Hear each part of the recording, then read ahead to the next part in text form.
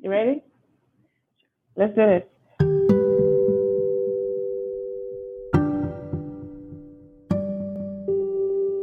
Well, welcome back to the GROklahoma podcast, and this is Dr. Ogunsoya, and today I have a guest on the show, and super excited for this opportunity to share her story. She completed her allopathic medical education and master's in public health with a focus on epidemiology at the University of Oklahoma Health Science Center here in Oklahoma City. This is about 6 years ago.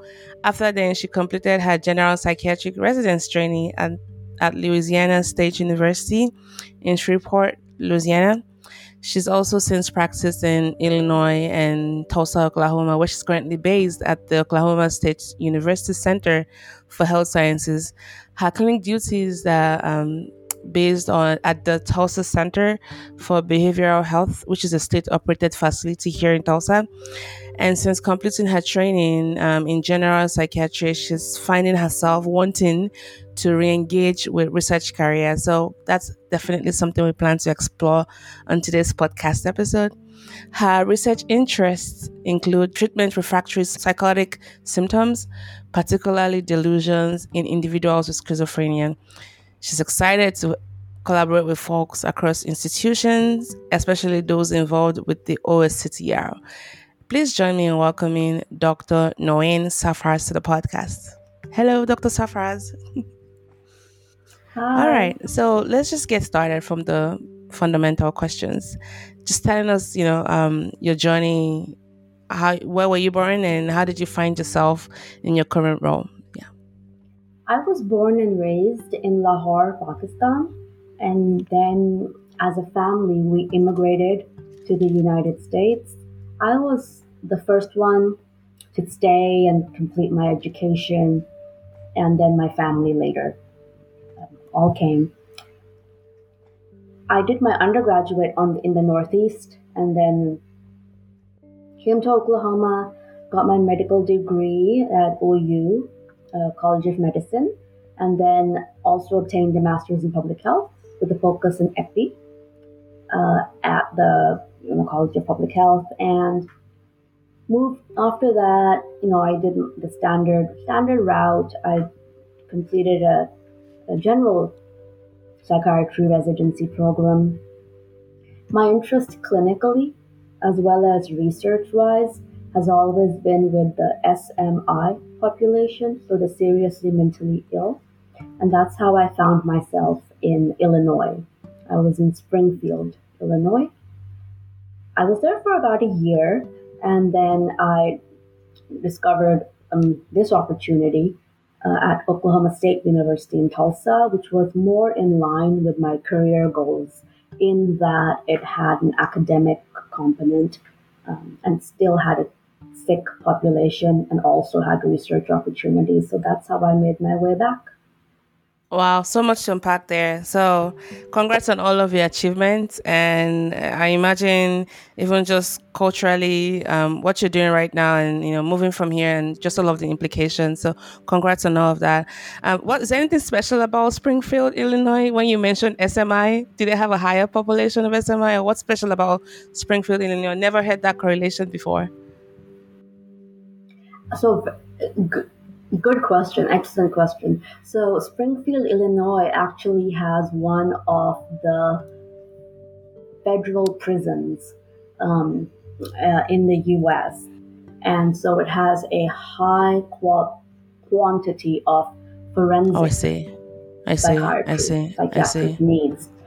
Uh, And then I am not a forensic psychiatrist by training, but I had to learn rapidly and on the job at Andrew McFarland Mental Health Center. The name has now been changed to Elizabeth. That's the importance. Thank you. And I imagine for like researchers, having access to those population convenience sampling will be very, very helpful to kind of estimate some prevalence and potentially roll out some interventions. Growing up in Lahore, Pakistan, and all of that, were there some certain events in your life that kind of pushed you towards medicine, especially psychiatric medicine as well, or psychiatry? I was I was relatively open about medicine versus something else. I know I liked science, and I know I liked, working with my hands in science. Um,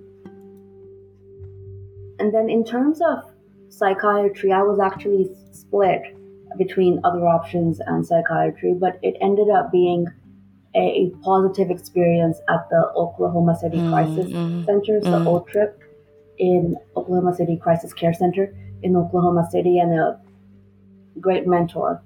And I had a patient who was very sick with schizophrenia at the time. That kind of, you know, and made the decision for me. Thank you for that. And it's very spot on how you talked about mentoring, which we'll explore later on. So, you also have a degree in public health with a focus on epidemiology. I imagine going to medical school wasn't like a walk in the park. What inspired you to go get another degree in public health, especially one focused on epidemiology? And how do you intersect that with psychiatry? So that's also a very good question. I've learned after I've graduated that there are a lot of opportunities that this MPH opens for me.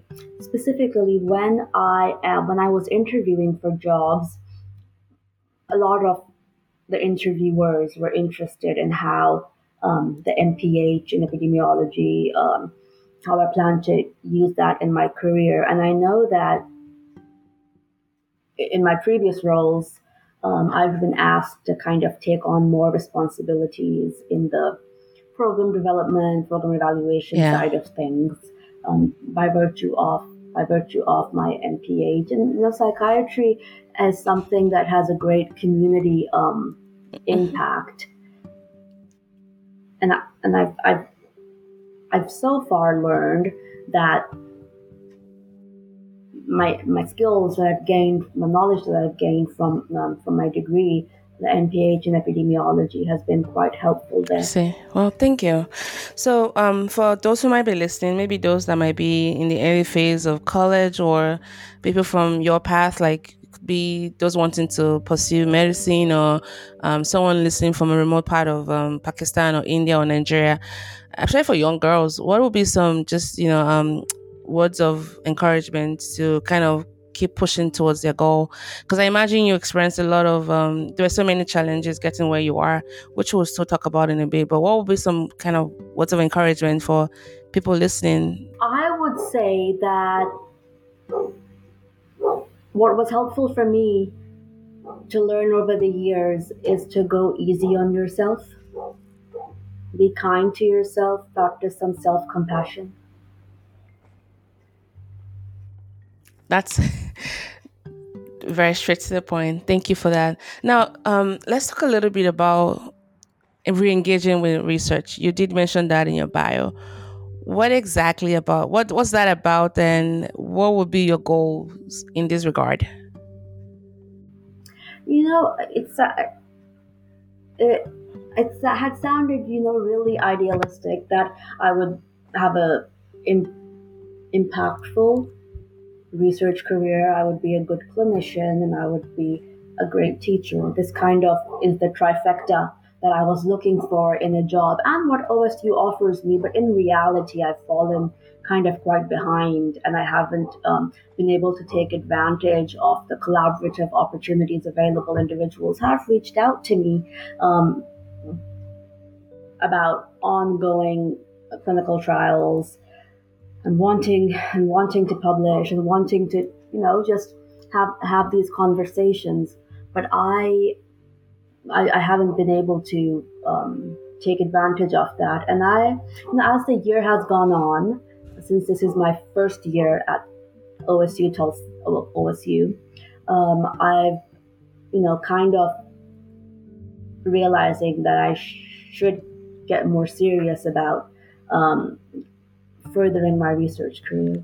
Wow. Well, congrats, by the way, on your position. So you just started your role at OSU, it seems. Yes, I started in January of Wow, this. congrats. I imagine that as a newly hired or new hire, um, it's really maybe taking a lot to kind of get comfortable in your role, and then even begin your work. Are you at liberty to tell us what your job description is? Yes, the official title is Clinical Associate Professor in Department of Psychiatry and Behavioral Medicine. And I'll honestly answer your question.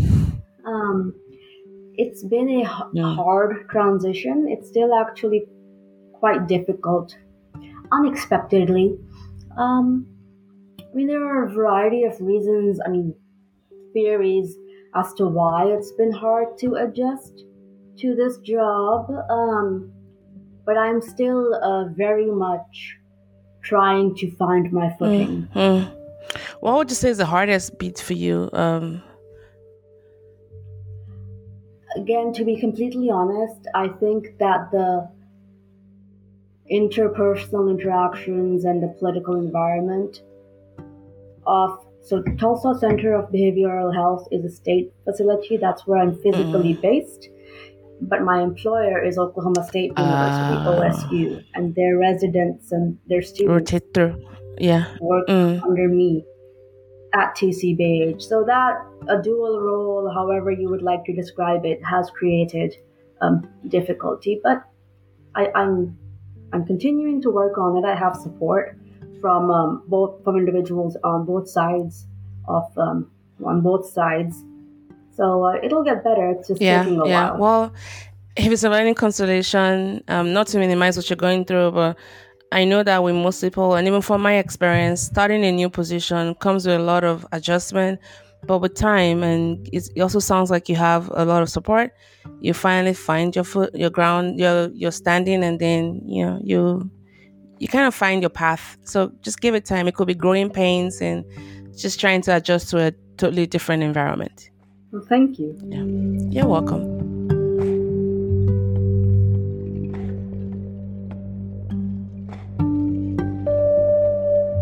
So let's talk about your research.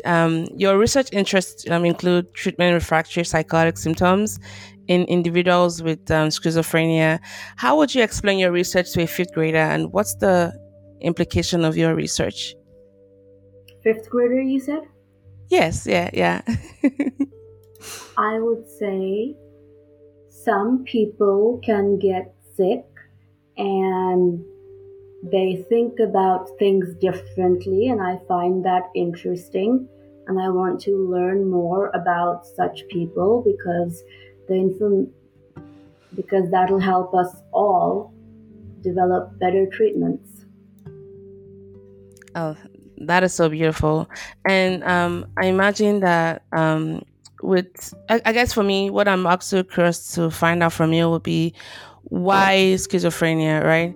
Um, so personality disorders, you're the expert when it comes to this. You have different kinds. There's the avoidant. There's the I think they have the clusters ABC, and of all the clusters and even the subtypes within them, what exactly about schizophrenia got you interested in exploring? Right. I it so generally we all, at least in medicine, have a predisposition or a liking towards acute conditions versus chronic Chronic conditions. ones, Some, and yeah. then further going along those lines, some of us like to see short-term results and don't find it gratifying at all to wait and wait and wait years to see if the patient gets better. Some of us, and and then some of this is reversed. So we all have our own. You mentioned personality disorder, so we all have a Yeah. personality. So my personality is such that I am more drawn to people who are debilitated or Mm. really, really ill. Mm. Um, and the official title category for that is SMI, serious mental Yeah, stress illness. and mental illness, yeah. The Mm. way that looks in psychiatry, the bread and butter of my job, inpatient psychiatry, anywhere is 3 big diagnoses: major depressive disorder, bipolar disorder, and And then schizophrenia. schizophrenia or psychotic disorders in general. Of those three, I'll be the first to admit I have a difficult time interacting with and treating individuals who are manic, who have bipolar disorder. Yeah. Of course, I see them every day. Half of my list right now is people who have some version of bipolar. Major depressive disorder is a complicated illness in that it is the most psychosocial of the illnesses. And in this day and age, it's depression, Is unfortunately, acceptable in a way. Oh yeah, I have depression, right? People just say it. right? And then also, unfortunately, in this country, has become quite medical legal. So Yeah. people, I'm having thoughts of killing myself. Next thing you know, the cops are there and they're being cuffed, and they're so I have some trouble with that. So with psychotic spectrum disorders or schizophrenia, they're typically, if they have positive symptoms, an example of which is delusions, more others are hallucinations, and they're able to be put on the correct medication regimen, they're able to have cognitive rehabilitation, they can go on to be, quite Well, just functional that. and Yeah. live happy, fulfilling lives. So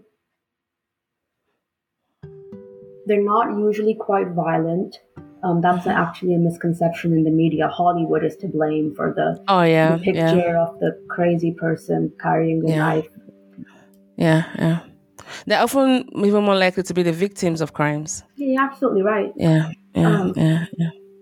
and going back to my third year experience, which actually third year medical student experience, which brought me into the field to begin with, the individual I'm referencing at the time at the Oklahoma Crisis Care Center in Oklahoma City was a young female, 19, 20, had been relatively functional, underwent some trauma involving sex trafficking, and then Mm, and then had developed symptoms such that she was hallucinating, etc., for 6 months. You need 6 months mm, to develop mm. to be given a diagnosis of schizophrenia. And then, so I saw how this my mentor, Dr. Reader, is her name. I'm not sure where she is now. The way with which she approached this young female, and not just medication wise and not just her own clinical intervention, but involving the community supports, the case managers of the safe house she was going to live at, um, uh, the nurses, etc., and involved me, I believe, changed this woman's life, because what was going to happen if this woman had not come into Oklahoma Crisis Care Center, she would have been on the streets and been taken advantage of by unkind people like she already had. And anytime, if she even thought of reporting it, her disease, her mental illness would be so severe that every police officer, every judge, or every etc. would call her crazy. She's delusional. And she was quite sick. She was Mm, delusional. So what we mm, did, we got her on correct medication, and she was able to get to the point where she could have a rational conversation, could separate what what happened and what didn't from happen. So yeah. psychosis is basically being out of touch with reality.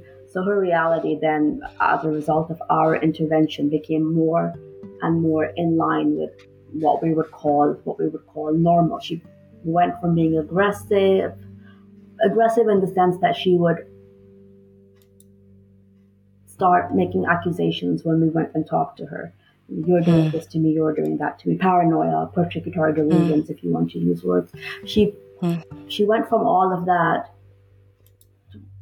being actually quite sad and, oh, this is what's happened to me. I'm just 20. I don't know, exactly how this happened. She became much more likely to take her medication by mouth.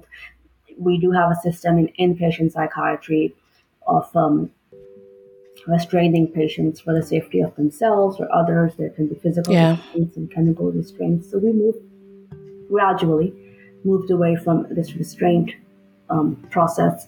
She began orally taking her medicines, and then I was there for 4 weeks, I think, and then by the time I was leaving, the team had moved towards getting her into a safe house, getting her sheltered employment, etc. So I believe that intervention of someone who had developed schizophrenia at a young age changed that woman's life. Hmm. Wow. Thanks for sharing that. Thank you so much for sharing that. Man, I can't even imagine just um how much work it goes into getting your work done. It's not just the research aspect of it, but also the clinical aspect of it, right?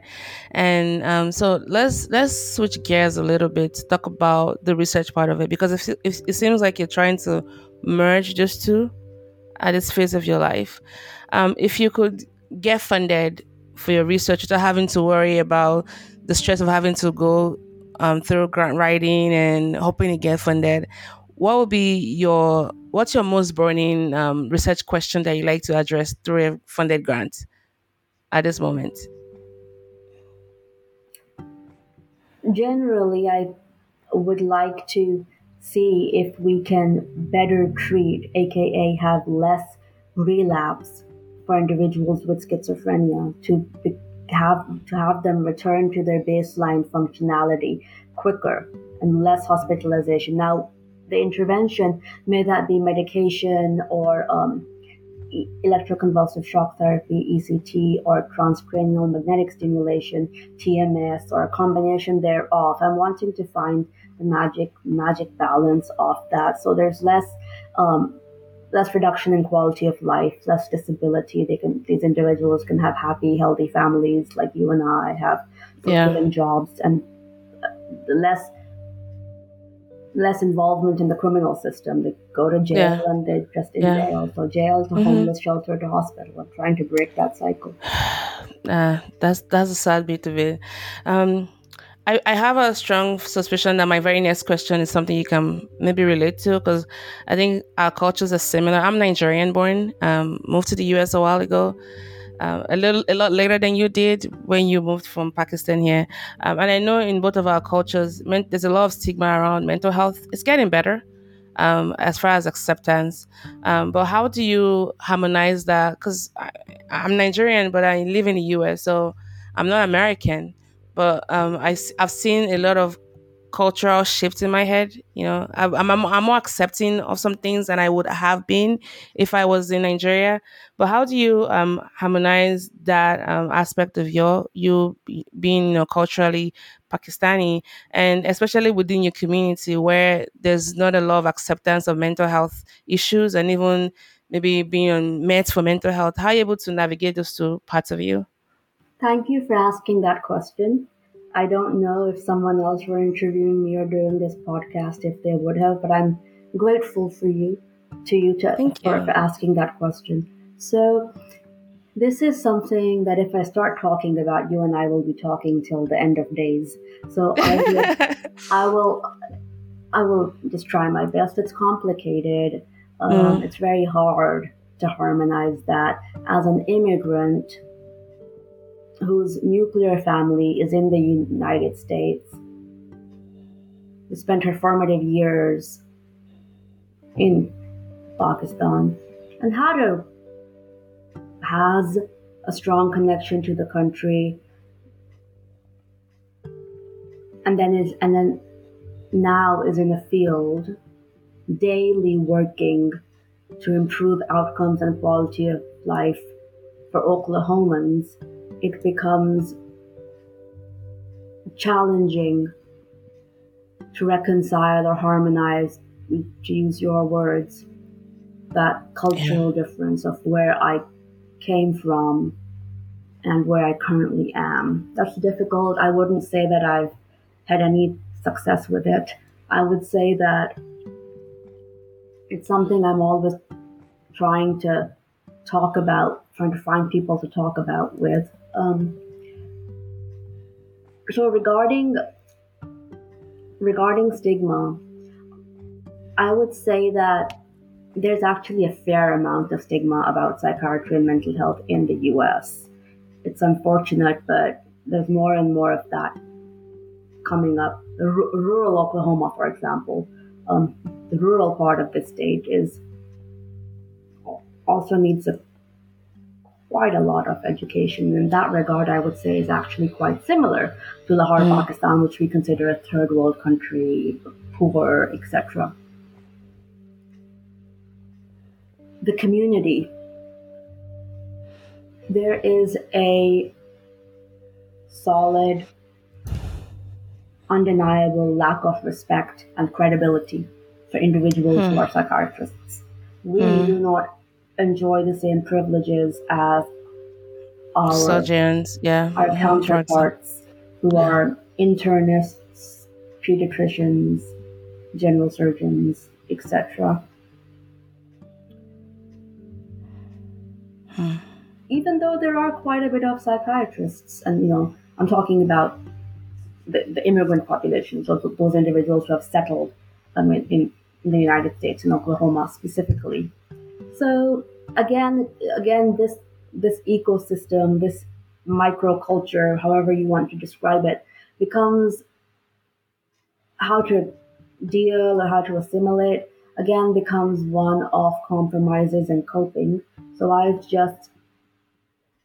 continue to find good people to surround myself with, um, try to do my best, and understand when to say no, and have strong boundaries and strong lines that I'm not willing to cross. And that's a general answer, but the topic is near and dear to my heart. It's hard to talk about as well because it's not Yeah. something that's academic to me. It's a lived experience. Um, so again, I would just thank you for asking the question. I think it's an important one. Oh, yeah, and thanks for attempting to answer it. I didn't think it was going to be a perfect answer, but I just noted that observation as we were talking because I can relate to some aspects of that, like how your practice kind of even evolves because there's so much in your country that you can help out with, but you know that it's a different kind of what's the word, framework, and you have that passion and you have just this drive to, like, help as many people as you can, and you just wish that it was just so easy to cut those two things across. So but thanks for attempting to answer that. And I can definitely see all of the empathy that comes with you and just how very passionate you are, especially for those who have been mislabeled and cast aside in society. So thanks for all you do.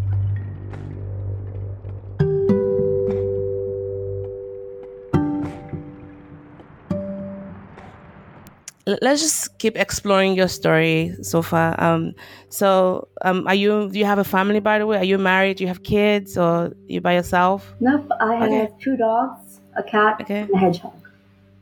A hedge, a hedgehog. You heard me. Okay, I don't think I've ever met anyone with a hedgehog. Tell me. So, what's your hedgehog's name? His full name is Tagwick Kimberly Sonic, and he goes by Tag. He's actually Tag. an African pygmy hedgehog.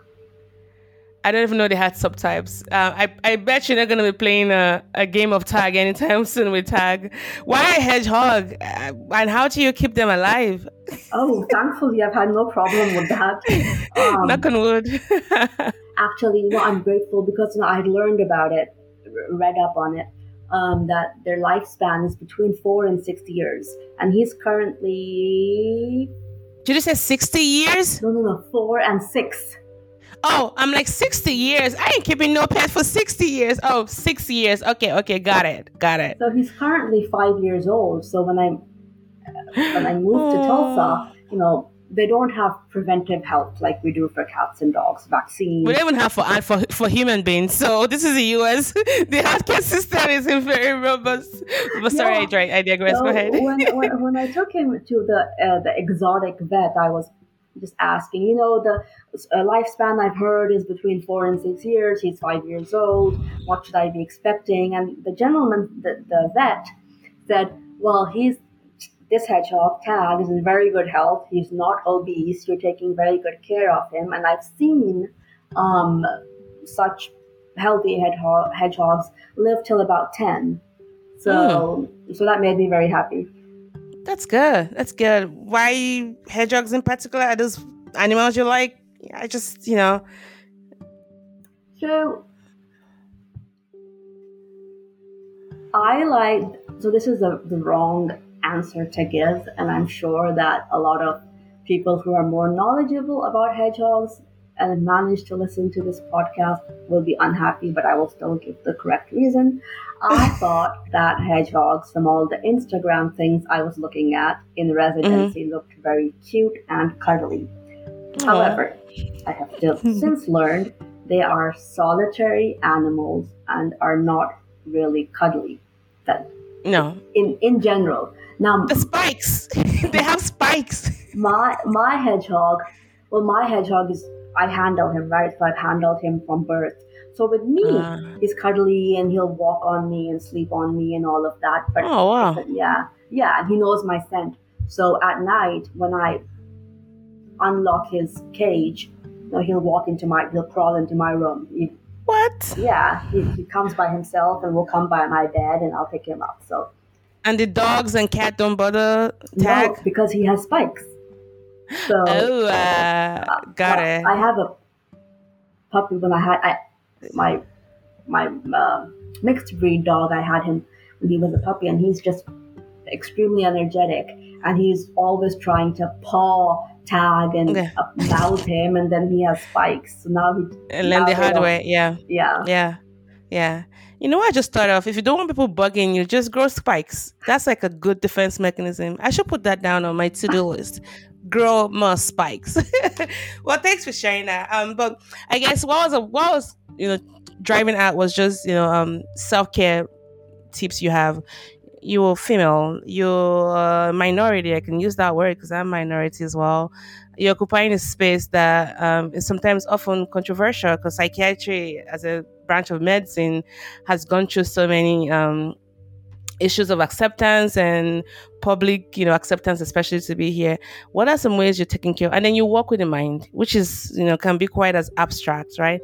But it's so important because that's like the seat of judgment for so many things. And it's very important to, and then you work with even the minority of the minority, which are SMI population. How do you take care of yourself? To be very concrete, I maintain my faith. So I'm Muslim. We are Okay. supposed to offer prayers 5 times a day, but Five times a day. I Yeah. do as Mhm. much as I can. So I maintain my faith. And then the other more concrete things I do is I like taking baths.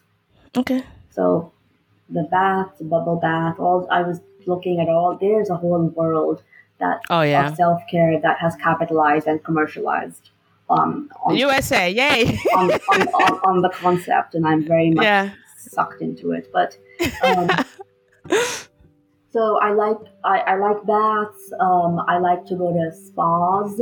I like to go to, like, if I'm going on a vacation or getting an Airbnb, I will try to go to a place that has a hot tub.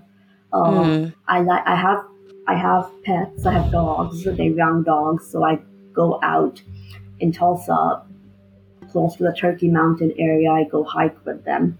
I spend a lot of time with my pets. It's proven to be therapeutic. Mm. Um, Clinically, for dogs, the therapeutic relationship with humans. Um, and I offer my prayers, and when things get Yeah. hard, which they often are, I use that to care for myself. Okay. I like that, so your religion and spirituality and some other practical things like baths, spas, just, taking care of yourself. Good, good. Your current role, you mentioned earlier on about working with residents. So I imagine there's some form of experiential teaching you have to do as Oh, part of the job. absolutely, Yeah. absolutely. I have Yeah, I mean, it's a residency program, Yes. and I'm Yeah. the associate program director of the Oh, residency wow. program. Wow. Wow. Wow. Do you have some didactic teachings as well, like in a classroom? Well, Absolutely, I teach the residents in formal classroom setting. I teach the medical students in a formal classroom setting, and then every day I teach the residents clinically, so on yeah. rounds, ward rounds. Yeah, yeah, yeah. Now, as someone who's undergone additional postgraduate training in medical education, and also with your advanced degree in public health, what insight can you share about effective teaching methods or strategies for people who are in the field of psychiatry, for educators in the field of psychiatry? Yeah. I really learned about how much there is to that question after I completed my training to teach in medicine, the certificate program that I was referencing as the additional postgraduate Mm-hmm. medical training. It was a 6 month program, completely virtual through Harvard Medical School. And I've learned just the depth to that question. And to be completely honest with you, I still am, as relatively junior faculty. I'm finding my style. I'm finding things that work and some don't. And I've learned to accept the caveat that what works for resident A, resident B will Mm, completely dislike. But mm, mm. so that, again, as junior faculty, also personality. Sometimes I find myself struggling with negative feedback or Yeah. complaints about myself, but just learning that's going to be a part of life. But some things that I've learned that are helpful is transparency. So I I do my best to be direct in my expectations of my learners, certainly in the goals and objectives of my lectures, and then circling back, touching back, but trying to touch base at the end of a module or a month. Well, were you able to learn what I thought Mm. you'd learned? And if not, please provide me feedback. And residents sometimes are scared to do that. They fear, no, I'm there attending, I may retaliate. In that sense, and not much I can do. But students, my medical students who rotate with me, have been really good about giving me good feedback. So I think what's been helpful to me that I've learned from that course is that there are different styles, and I'm still experimenting with that. But on my day to day, I've learned it's helpful to be direct with learners. I like that transparency and being direct. Good. Now, if you could switch roles with any fictional psychiatrist or epidemiologist from literature or film, who would it be and what would you like to experience in their shoes? Oh no, this is an interesting question because I still feel like all the psychiatrists in movies have been excessively glamorized. I don't know. I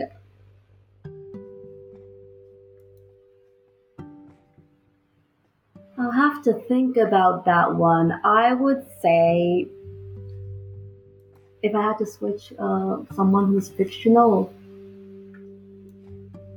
top of my head, nothing comes to mind. I'll have to think about it because I just generally haven't felt I've seen anyone Connected, with whom yeah. I can Yeah. relate. It's always they're doing something good, but it's unrealistic, or they're Yeah. using their power. Oh, exaggerated for for viewing purposes, right? Yeah, That's exactly. okay. That's okay. Let's still stay within the time travel. So if you could travel back in time to give your younger self one piece of advice related to your career, knowing everything you know now and given that hindsight is 2020, what would it be? Calm down. Ah!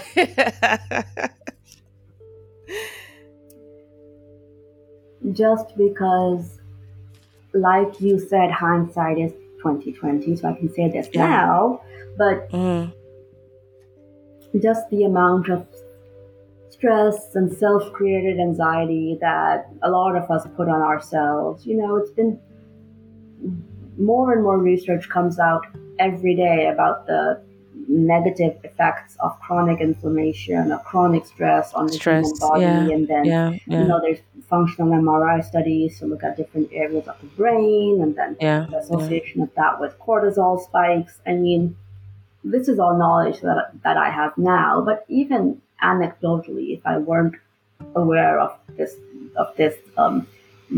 research evidence, I think I would have I would tell my younger self to go to that concert you're going to skip because you have to study, or I mean these types of things, just do them. I like that. Um, Calm down.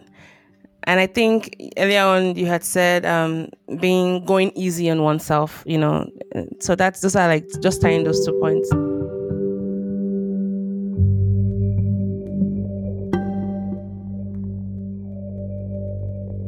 It's really been very nice chatting with you. I have learned a lot about you, and your passion for just what you do shines through.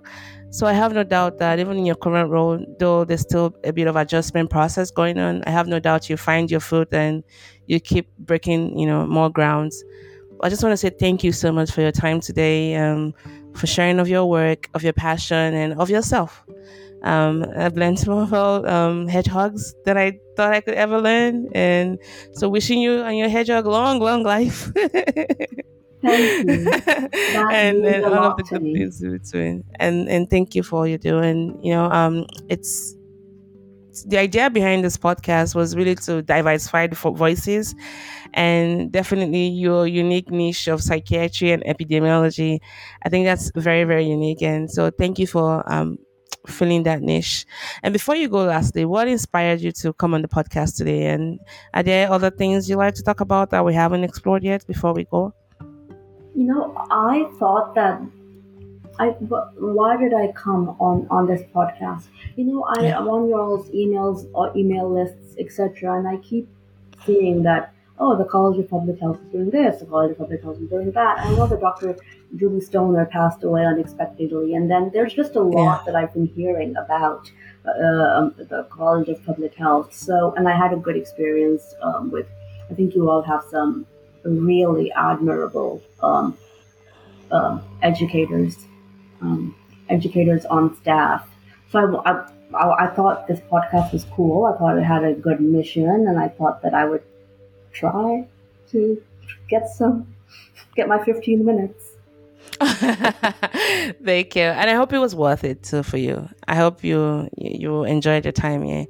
In any event, thank you once again. And if you ever want to come back and maybe talk about more stuff and expand on what we're talking about today, always please reach out. Do not hesitate to reach out. I just want to say thank you so much for joining today. And thank you, Okay. Dr. Thank you. Sarfraz. All right. Well, enjoy the rest of your weekend. All right. Bye. Wow.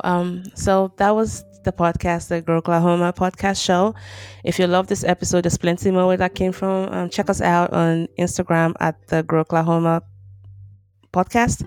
And we are also on Podbean. That's our official podcast listening app. But you can get a podcast on any other platform. And if you'd like to be a part of the podcast, just reach out. Our email address and contact information will be in the show notes.